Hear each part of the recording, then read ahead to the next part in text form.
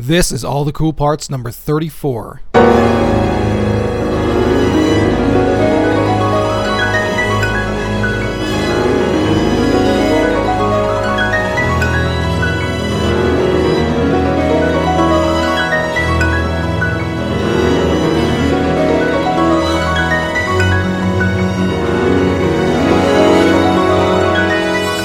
What's up, everybody? Welcome to All the Cool Parts, number 34. I'm your host, Anthony Joseph Landman.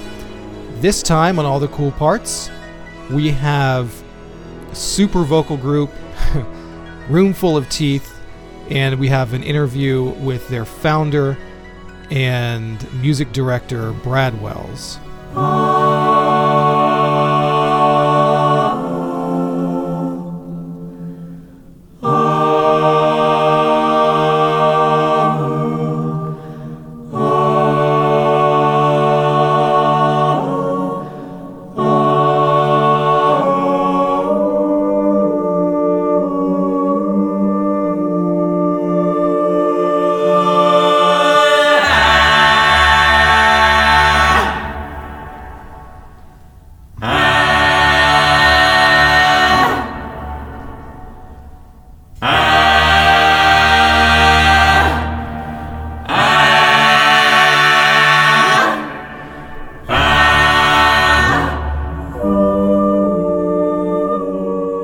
So just a little bit about Roomful of Teeth before we get into my interview with Brad. They really propelled into everybody's consciousness last year when one of their members, one of the singers, Caroline Shaw, her piece, Partita for Voices, won the Pulitzer Prize in Music last year in 2013, and she became the youngest person to ever win that prize. She was unknown to me, and her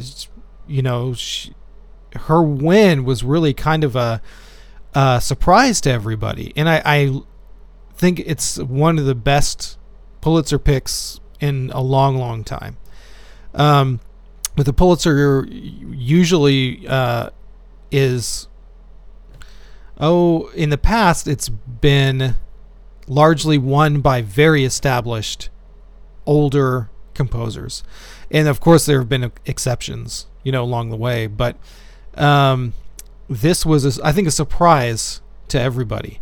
And it really propelled this album and the sales of this album, the awareness of this album. So this album went to number one on the classical charts on iTunes, and a lot of people started to become aware of it, and they just came off a Grammy win a few weeks ago for a Best Chamber Music Performance in the classical category.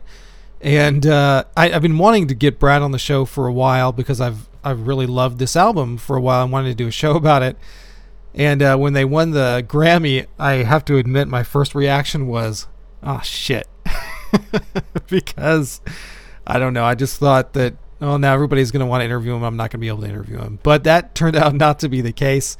He was nice enough to come on, and we had a great conversation about the music. And, it's really a groundbreaking, very new concept for a vocal group and for vocal music.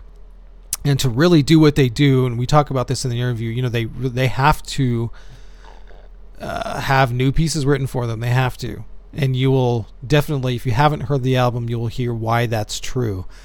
But the group Roomful of Teeth is full of a bunch of very, very talented people who can do a lot of different things with their voices, and how they continually learn new styles of singing from around the world and incorporate this into their music. And really, some of the members can come off sounding like they've been singing in these styles for years and years and years, when really they only learned these styles maybe a year ago, or 2 years ago. So with that, I think, we say pretty much everything else about the group in the interview. If you'd like to check out the group, go to their website at roomfulofteeth.org, And there's links to all kinds of things to check them out, and video and audio, and video on how they work and their process with other composers. It's very, very interesting. So definitely check out their website, and you can read about Brad and all the other members of the group. So without further ado, let's go to our interview with leader of the group, founder of the group, conductor of the group, Brad Wells. Welcome, Brad Wells, to All the Cool Parts. Thanks so much for being here. It's awesome to have you. How you doing? I'm doing great. Thanks for having me, Anthony. Yeah, no problem, man. Thanks for coming on. A lot of incredible things have happened to you and your group over the past year. And this is true. The Pulitzer Prize, a Grammy that you guys just won. I mean, is it indescribable? How does it feel? I know you didn't start this group. It wasn't that long ago.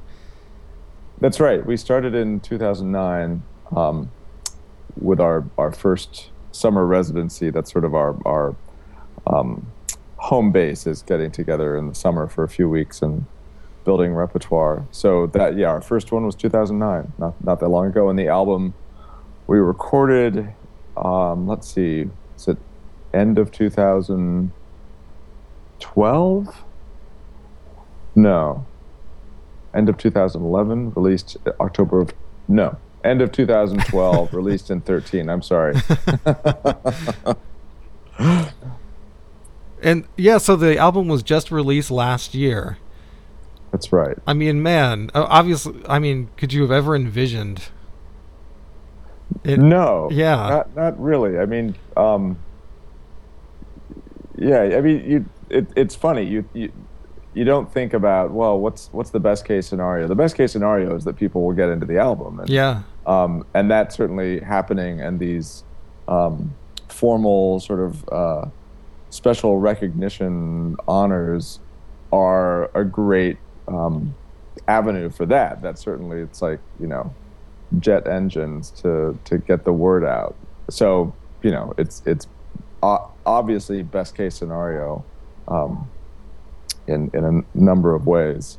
But yeah, there was no way, nobody was anticipating any of this. And I remember very clearly a few weeks before the album release, coming back from a radio interview with a couple of the singers, and we were so excited. I mean, just, we love our music and we love the project and we know it's unique.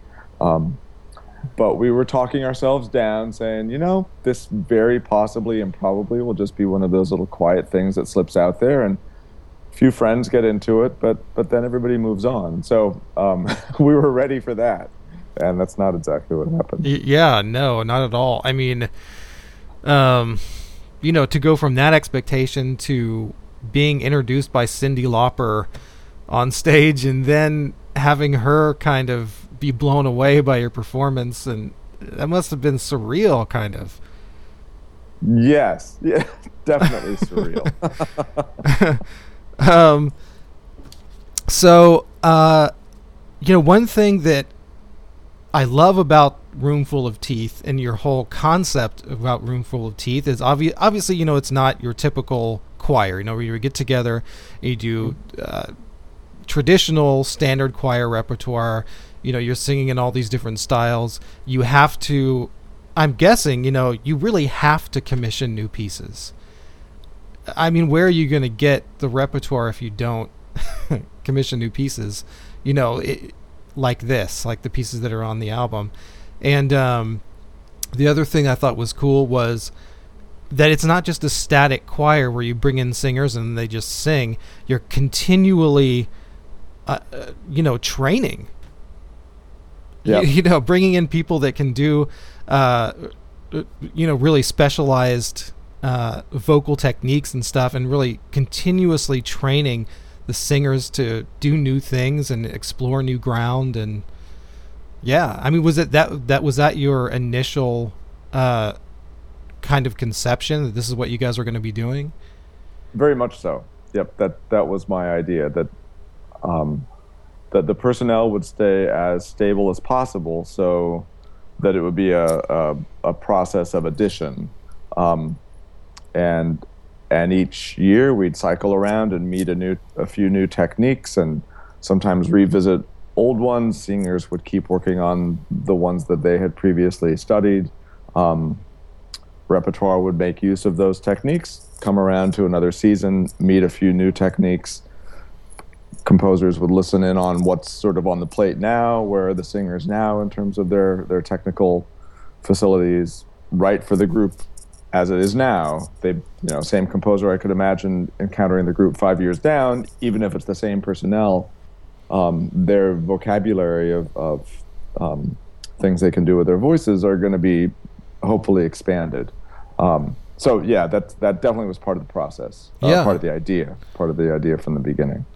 Right. And what was, what made you just sit down initially in the very, very beginning, even before you contacted singers, and just what made you say to yourself, this is what I want to do, this is the kind of group I want to put together? Well, I'd been thinking since college, actually, of a new music vocal ensemble. I think the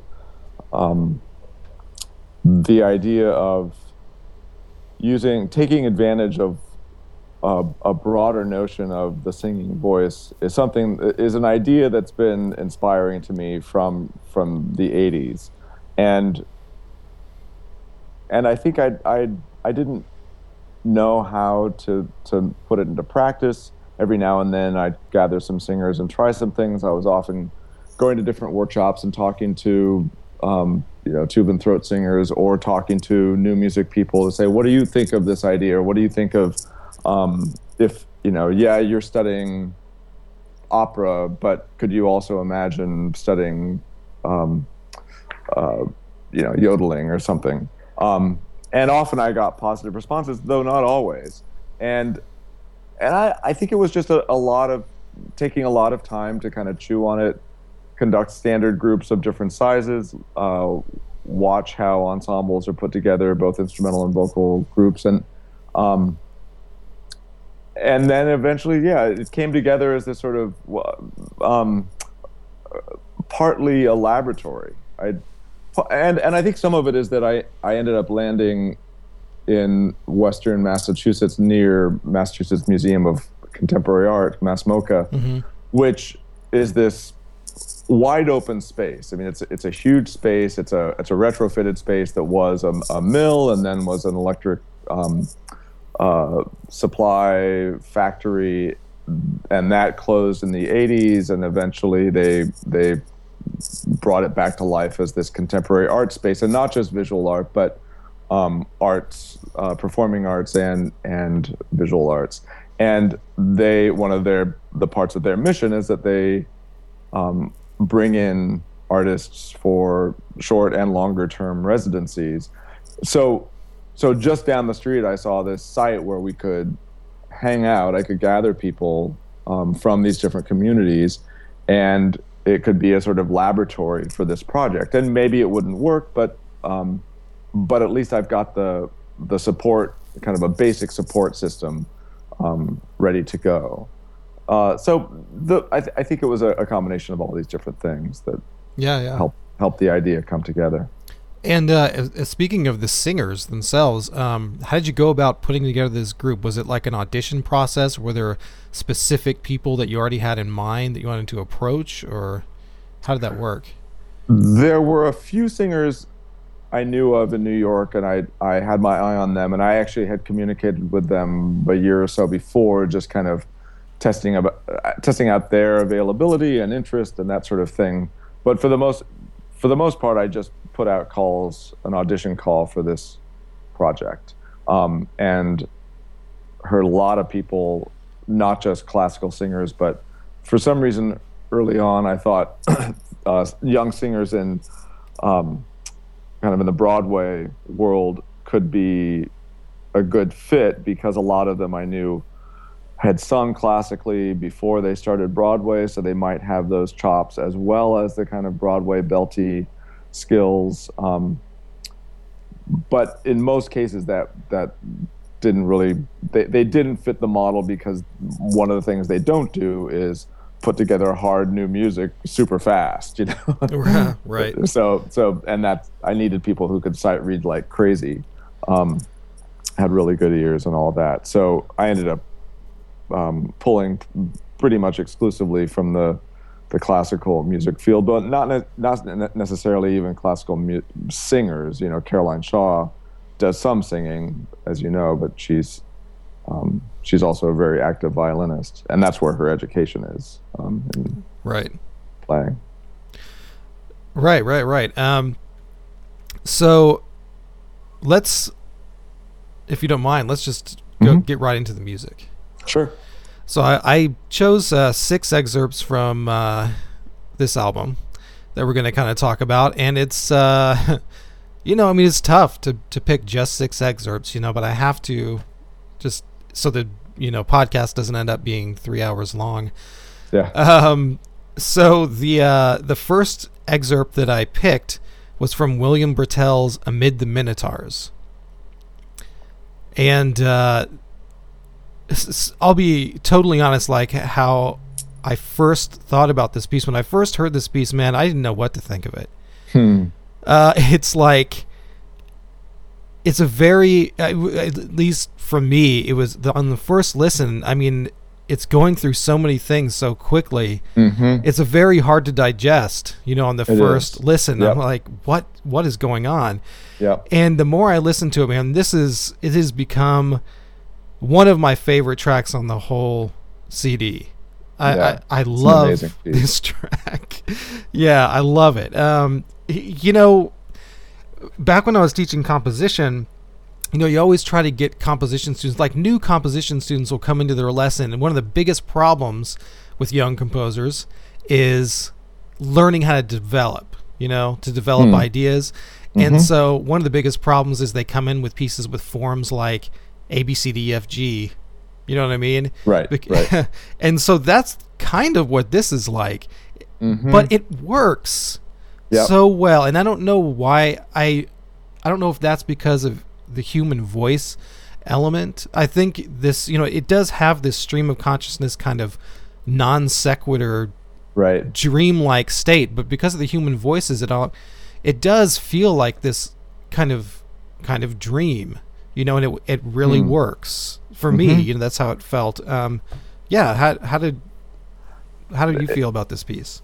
It's interesting to hear your response, because it's very much how it felt putting this piece and Bill's pieces that he wrote for the group together, for a couple of reasons. One, because it's a way that Bill writes. I think this kind of it's almost like blocks of, you know, or layers of stone that are abutted against each other that have some relationship, but they aren't the sort of obvious developmental relationships that you expect in classical music. That's surprising, and you have to get accustomed to that with his music. Sometimes on first listen, as you say, it's disorienting, and so it was that way initially putting his music together that he was writing for us. But also, he hadn't written for voices, just voices. I don't know if at all or just very little, but more than any other composer we've written for, the number of drafts that came to the group over about a 10-day period was crazy. I mean, these pieces changed so much from day to day to day to day, and some of it was Bill just figuring out how to write for this particular animal, this group, and voices and all that. So that sense you have on the first couple listens was amplified by those qualities, and the fact that every day, you know, there'd be a whole block taken out and 2 new blocks put in. But by the time we got to the end of the road, it not only felt beautifully written for the voice, but felt like there was this remarkable inevitability as you move from section to section. And that's what I tell people who hear his music for the first time, at least his music that he writes for us, and I think it's true for a lot of his work, that at first it can feel like you're taking these kind of random sharp turns to the left and the right and up and down, but with a little familiarity, once you kind of have a sense of what's going to happen, then it feels totally right. And I think it's a special touch he has in his writing, that this A leads to B in a way that's so great, and then C feels even more right, and then D, and then there's some relationship of E to A, even though it's not obvious, right? That sort of thing, and they build, and they have a beautiful sort of scale to them in terms of the landscape. Anyway, I think you're totally right. I don't think everybody could make this work. Right. Very much so. I'm surprised that you say that he's never written for Just Voices before. It doesn't sound like it. It sounds like he knows what he's doing. Well, yeah, he does, but I think a lot of that he figured out in just a few days when he was hanging out with us. Yeah, some of the chords, like are some of the cadence points that incorporate the Whistler, like in the chord, man, is so effective. I mean, just so awesome that last chord, with the Whistler. Mm-hmm. And I need to really stress to anybody who hasn't heard the album and is listening to this podcast, this piece over any of the others on the album. I mean, all I can do is play excerpts, but man, you cannot get a sense of what this piece is just from hearing one excerpt. That's right. And as you say, I think multiple listens are almost required to kind of get your head around what's going on in the piece. Yeah. But you will be rewarded. I mean, really. I mean, really investing in it and listening to it multiple times, you will be rewarded. This is an awesome piece. So, let's check it out. Let's hear this excerpt from William Brittell's Amid the Minotaurs. There is no subtlety in death. It's like a hurricane. It's like Farrakhan. There is no subtlety in death. It's like a hurricane. It's like Farrakhan.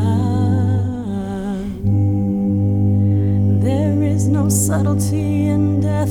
It's like a hurricane. It's like Farrakhan.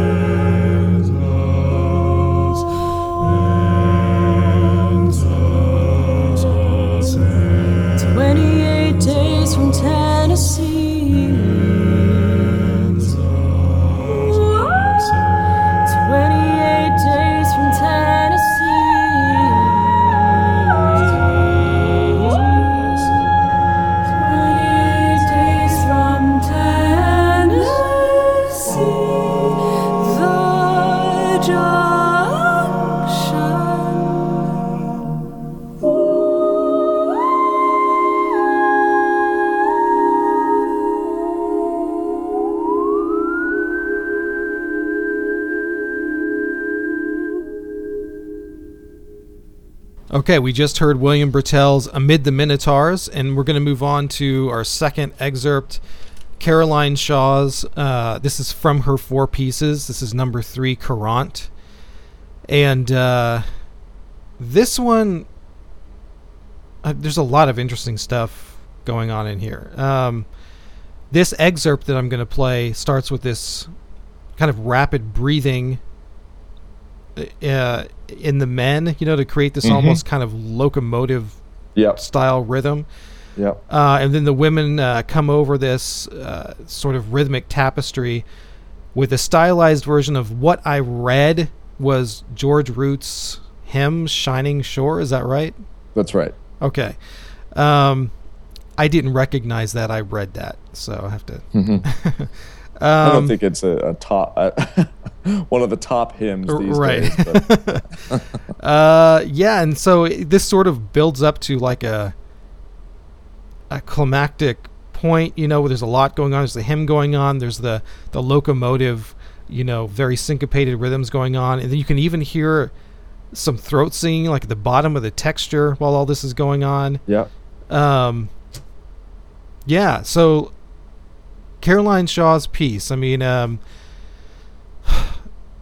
what did you think of this particular piece? And then maybe you could talk a little bit about how you approached Caroline Shaw in the very beginning to write this piece and how it was all worked out. And yeah, because this is a huge one. This is the one that won the Pulitzer, and that's right. Yeah, this one that's gotten all the attention. So, well, Caroline wrote that piece from within the group. She's a member of the group. It's the of all the music on the album, it's the one piece by a group member and that wasn't commissioned. So it's kind of ironic.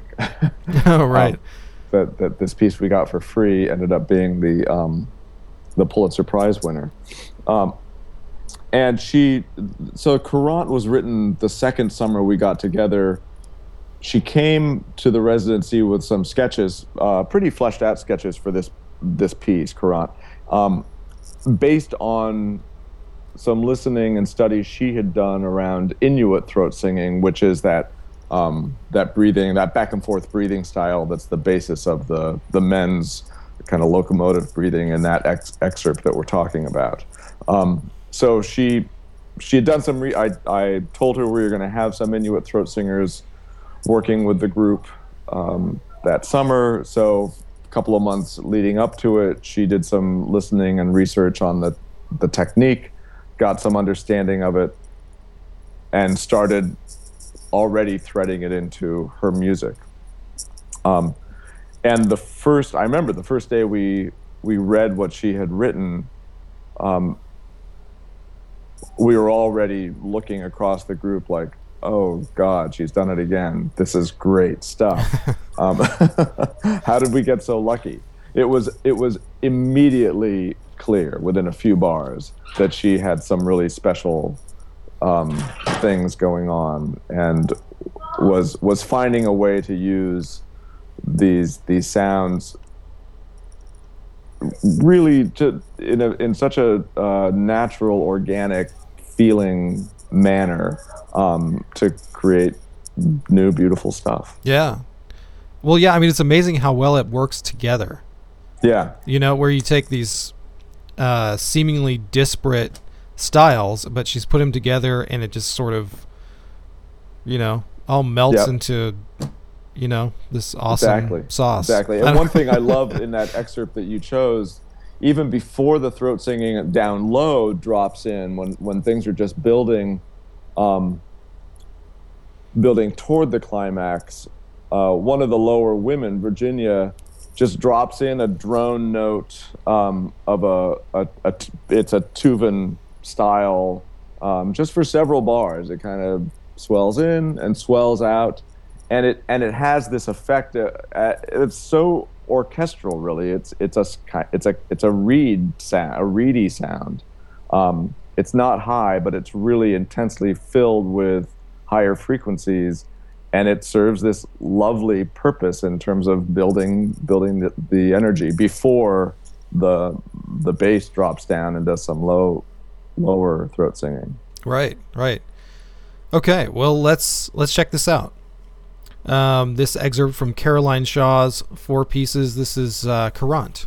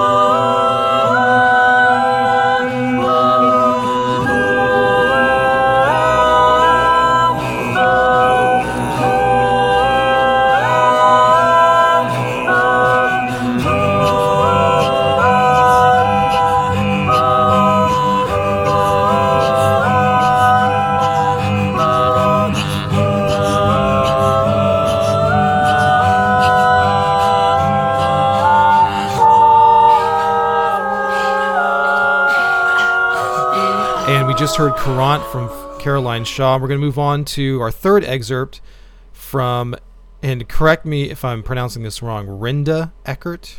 Rindy. Rindy, okay. Rindy Eckert. This was a name I wasn't familiar with. And he's an interesting, very interesting guy. You know, it seems like you have a lot of people, you know, on this album, composer-wise, like Caroline Shaw or Caleb Burhans or Rindy Eckert or even Merrill Garbus, who all do a lot of different things and play a lot of different roles. You know, they're singers and instrumentalists, and in a lot of ways, entrepreneurial group leaders, and yeah. So this piece, again, correct me if I'm wrong, if I'm saying this wrong, Ceska's View? Ceska's View. Yeah. This incorporates sort of a neo-yodeling. Yep. And who's the one doing the yodeling? It's Esteli Gomez. Okay. One of our sopranos. And is this something that she did prior, or is this something like a new technique that she learned? Not at all. Yeah, she's told this story several times where, you know, she came into the residency. This was our first year that we met with a virtuosic yodeler for a few days, and she had never yodeled. She had done some kind of Balkan, Bulgarian singing early in her high school and college days, and she had also done a lot of jazz singing in high school. But she was primarily studying early music and early opera.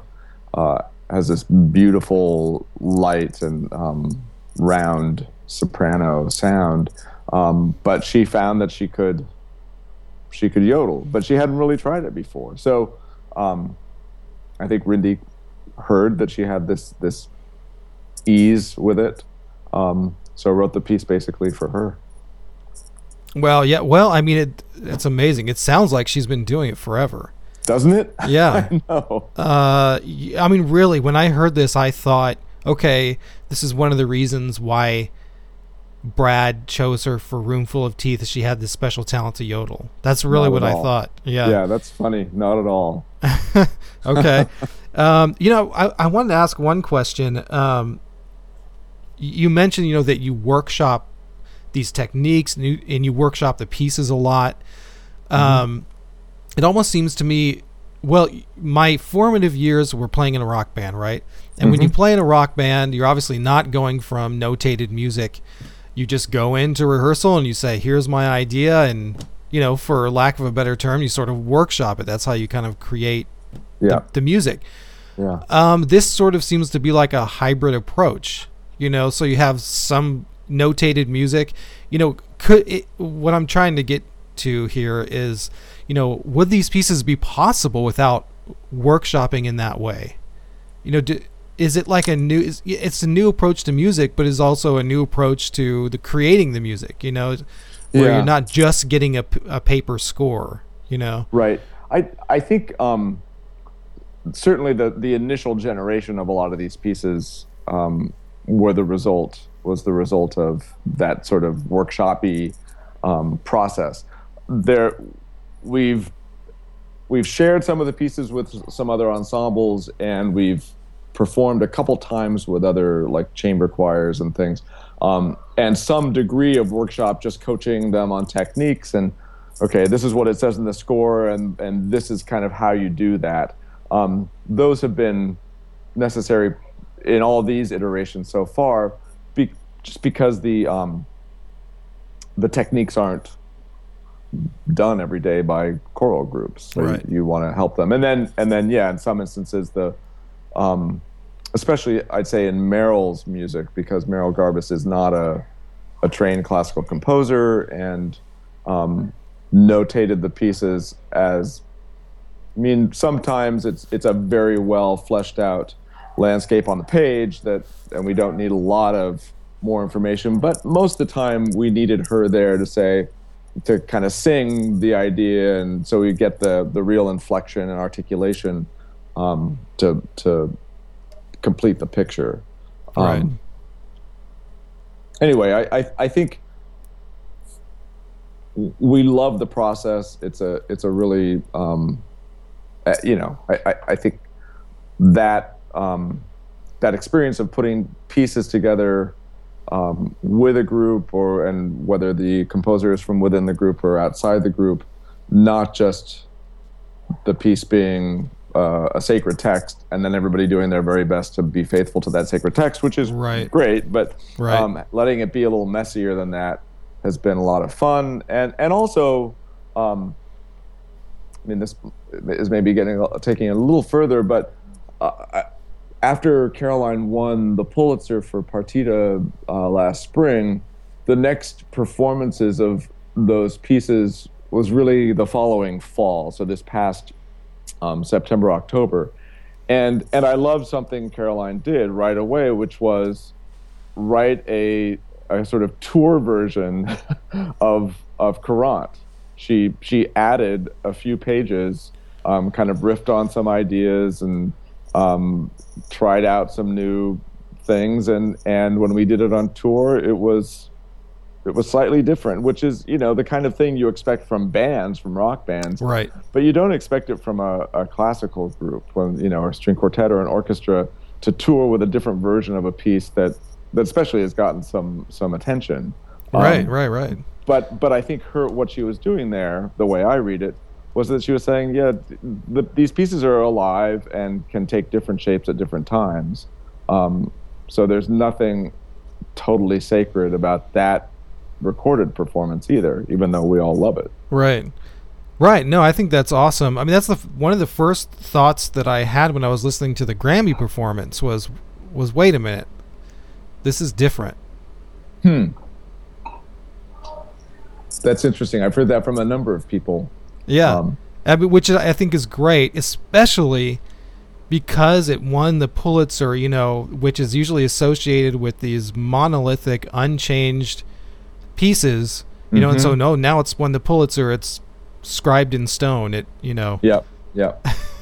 And in a way, approaching music like this, I mean, it's kind of like getting back to the roots of all music. I mean, this is how it was done in the beginning. Yep. Which is awesome. So let's check out this excerpt from Rindy Eckert. This is Cheska's View.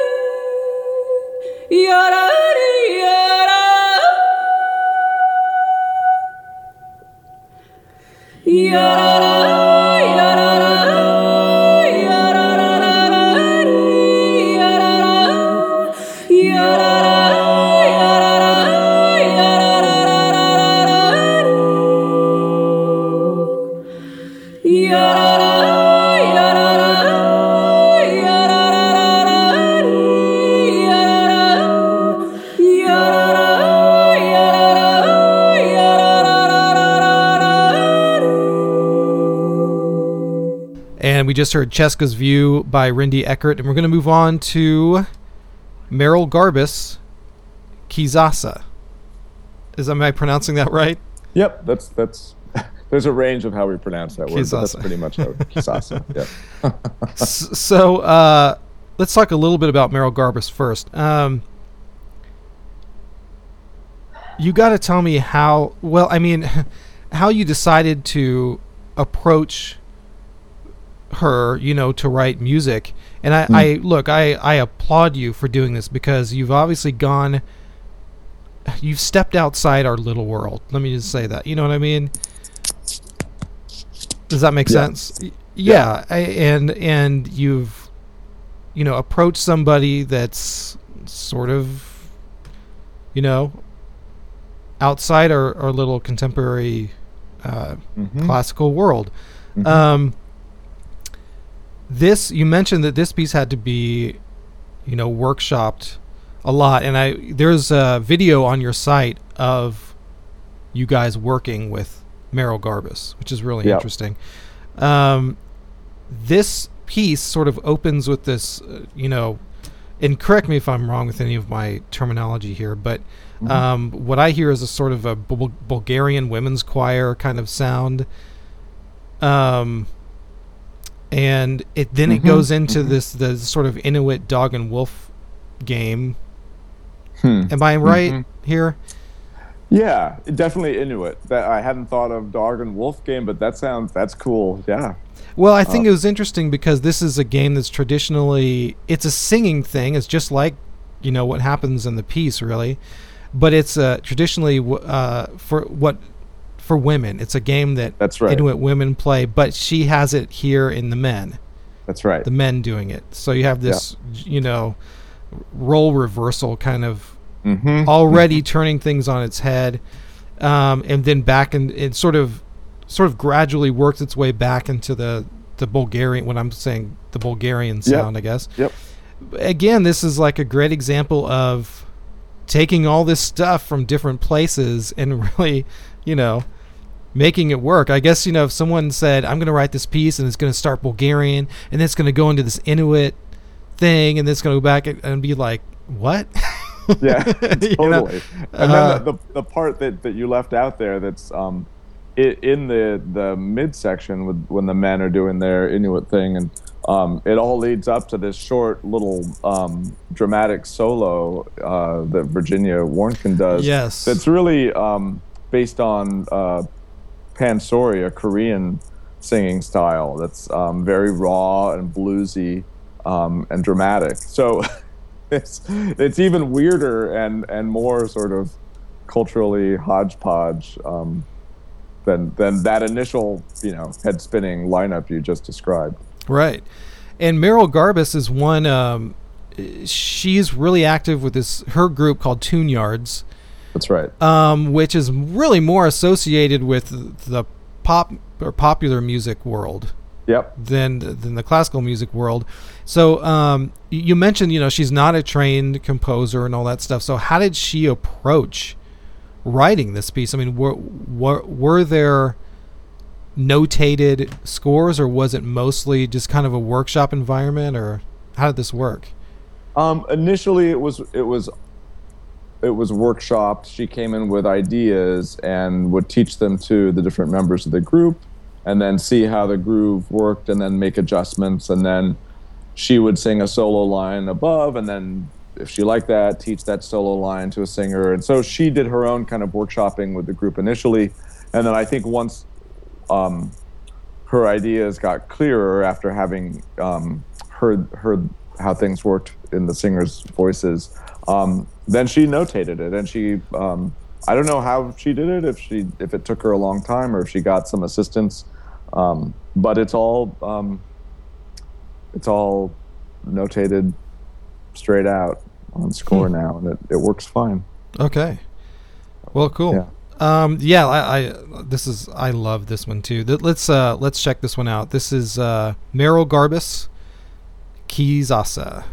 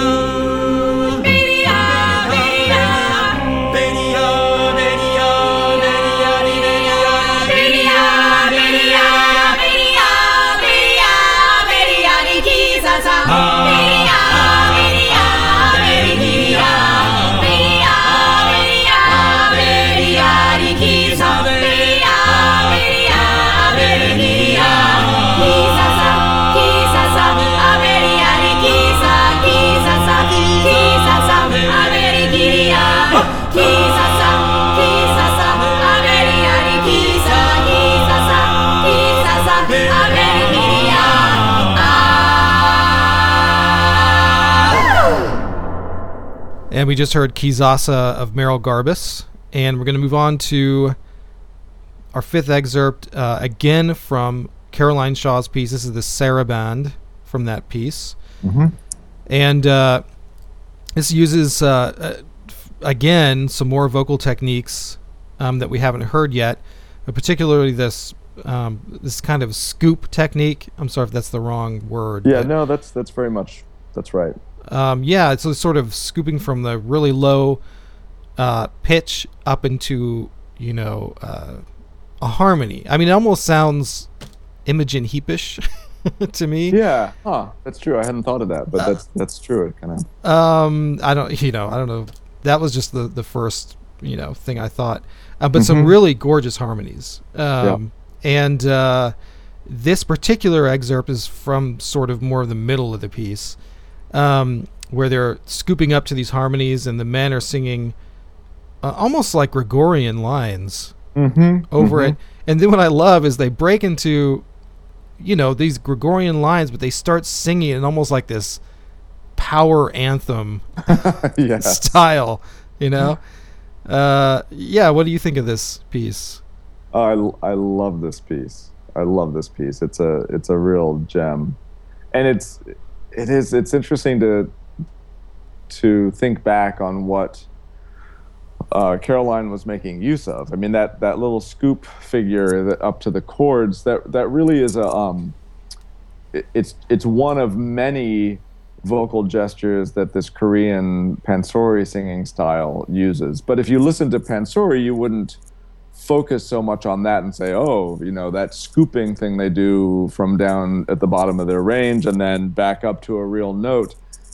They do that all the time. It was a passing move that happens sometimes in pansori that attracted Caroline's attention, and I think she heard a possibility there. And then at the same series of workshops that summer, we had a guy, Carl Linick, who is this amazing singer of Georgian, as in Republic of Georgia music. And one of the techniques that they use is a very quiet and fast ornamented line to kind of chanting or tunes that are relatively still, and then as you descend melodically, you add all these little ornaments up and down, kind of like lace around the melody. It's not loud, it's not dramatic, but it's fast and it's really beautiful. And so that's how she started building that men's line, was just having them all up and they're all up in falsetto, and then one would do the ornamented thing while everybody else came down, then another would do an ornamented thing, and then what the heck, let's have them pull it all out and belt for the climax. So yeah, it's interesting to think, well, what if you didn't have access to those techniques and you just had the group? What would that piece be? Could it be anything like what it became with those little inspirations of different vocal gestures? I don't know. Yeah, that's an interesting question. I mean, I had this same question like years ago when I saw Osvaldo Goliav's St. Mark Passion. Those same issues come up, because he's using this Venezuelan choir and, these South American and Central American singers and all this stuff, and they have a very particular style. And that's one of the thought I had is like, can anybody else do this? Like, what would happen if you just handed this to a typical American choir? What would it sound like? Yeah. Would it work? And right. I love that piece. I love it. But that's, it's an interesting question, I don't know the answer, but I don't either. Yeah. So let's check this out. This excerpt number 5 from Caroline Shaw. This is Saraband.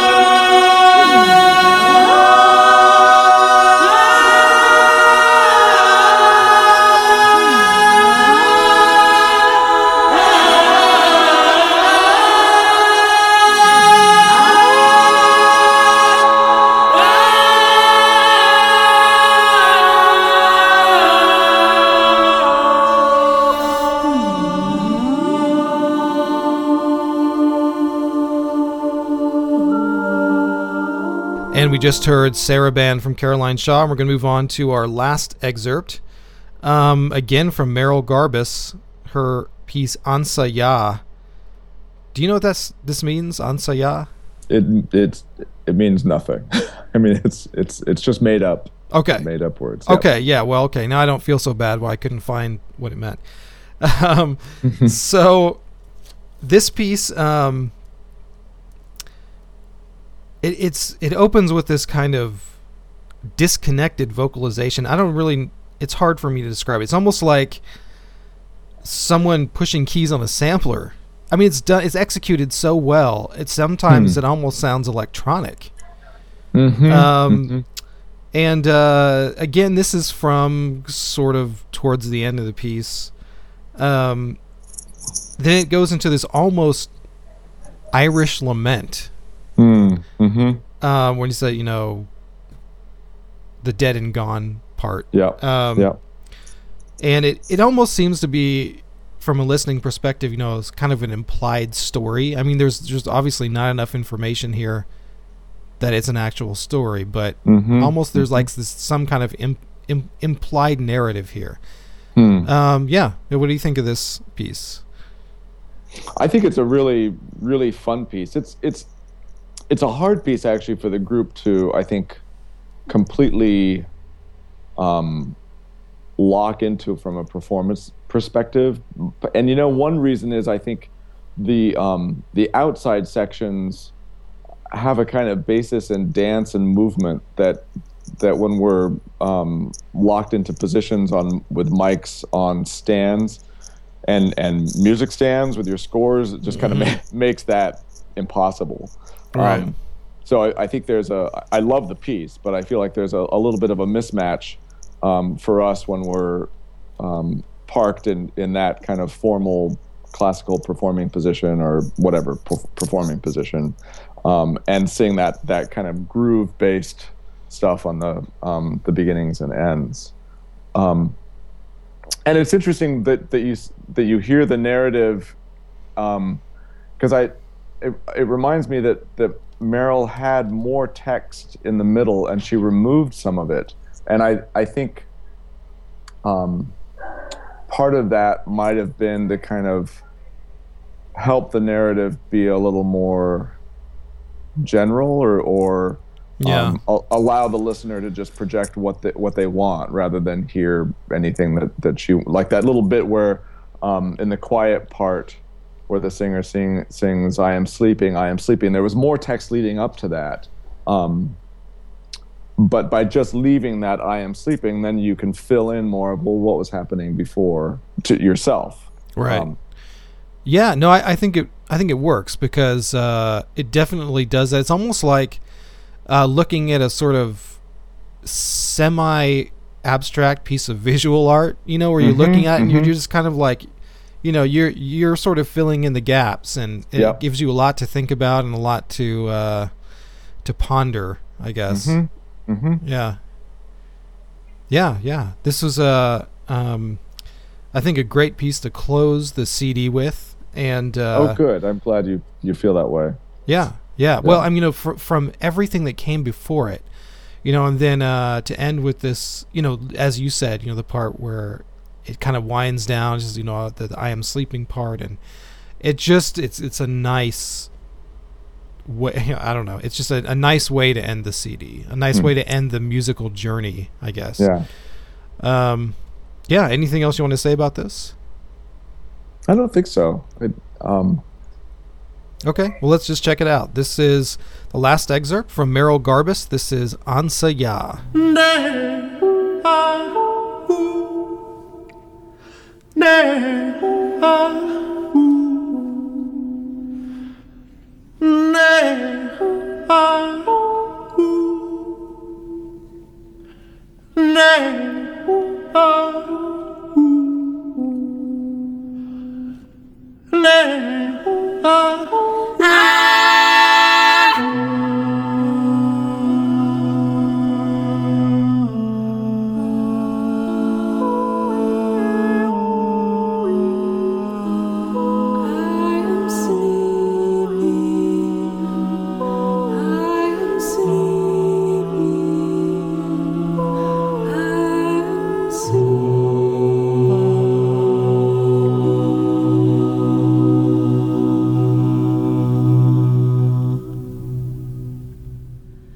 When the time comes, I'll be dead and gone.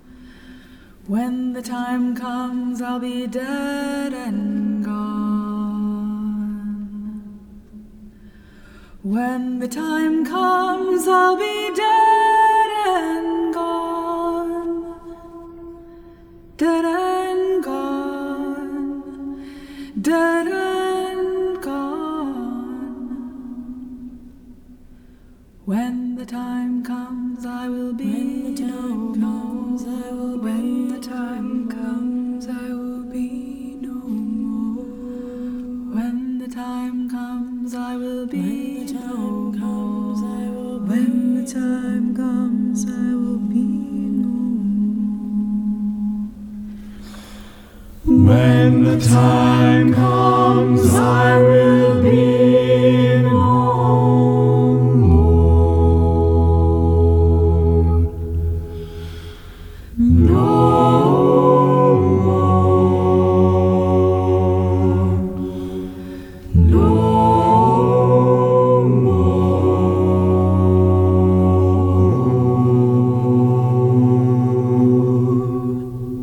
And we just heard Ansa Ya from Merrill Garbus. And what's next, man? What's next for Roomful of Teeth? Well, lots of things coming up. The next techniques we're going to wade into are very different from anything we've worked on before. We're going to be studying Hindustani singing styles and Persian classical singing styles. Wow. I know. I have no idea what that's going to mean. I think in terms of it won't be as dramatically different a vocal color as the belting or the Tuvan stuff, but in terms of sort of articulation and vibe, there's so much long line singing and kind of chanting with both of those traditions and ornaments and all that. I'm excited to see what evolves that way. Yeah. And we're hoping to record our next album this summer, and a lot of that music I've already got lined up, ready to go. So, anything you want to divulge, or do you want to save it?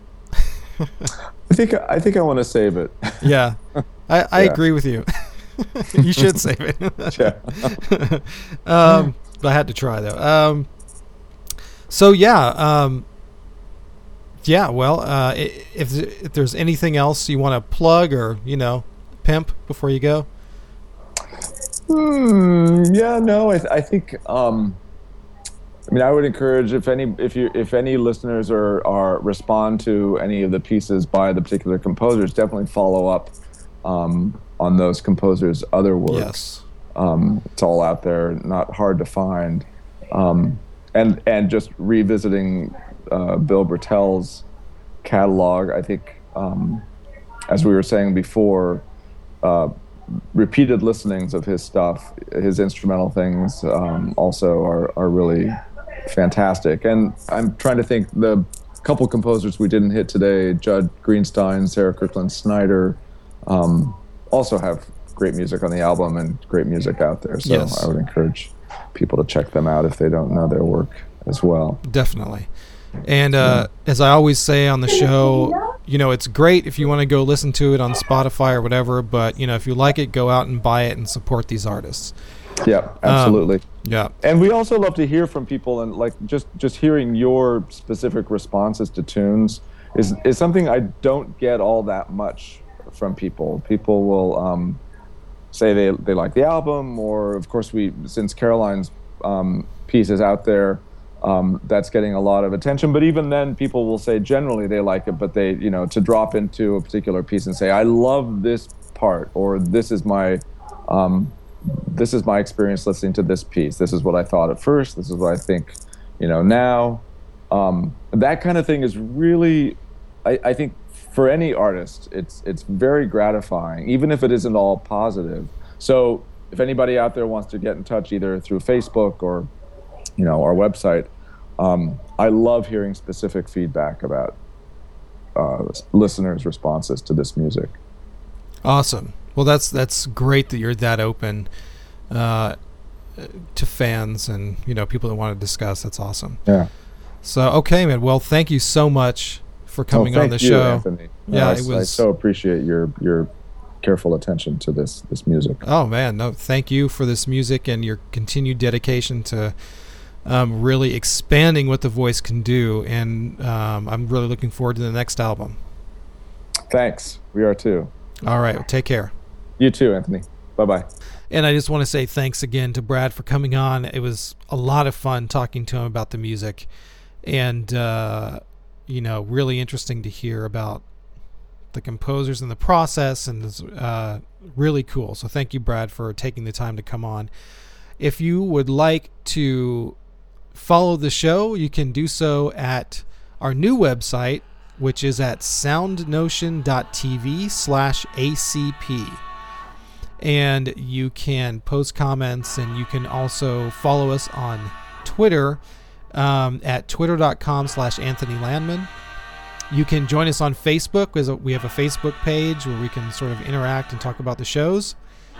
And that is about going to do it for this episode. If you would like to really do us a favor, you can head to iTunes and leave us a rating and a review, and that will help us be able to reach new listeners and be able to have people find our podcast more easily. So we would really appreciate it if you like the show to head to iTunes and leave us a review and a rating, even if you think the show sucks. Whatever. Just head there and tell us what you think. So that is going to do it for this episode of All the Cool Parts, and we will see you all next time. Later.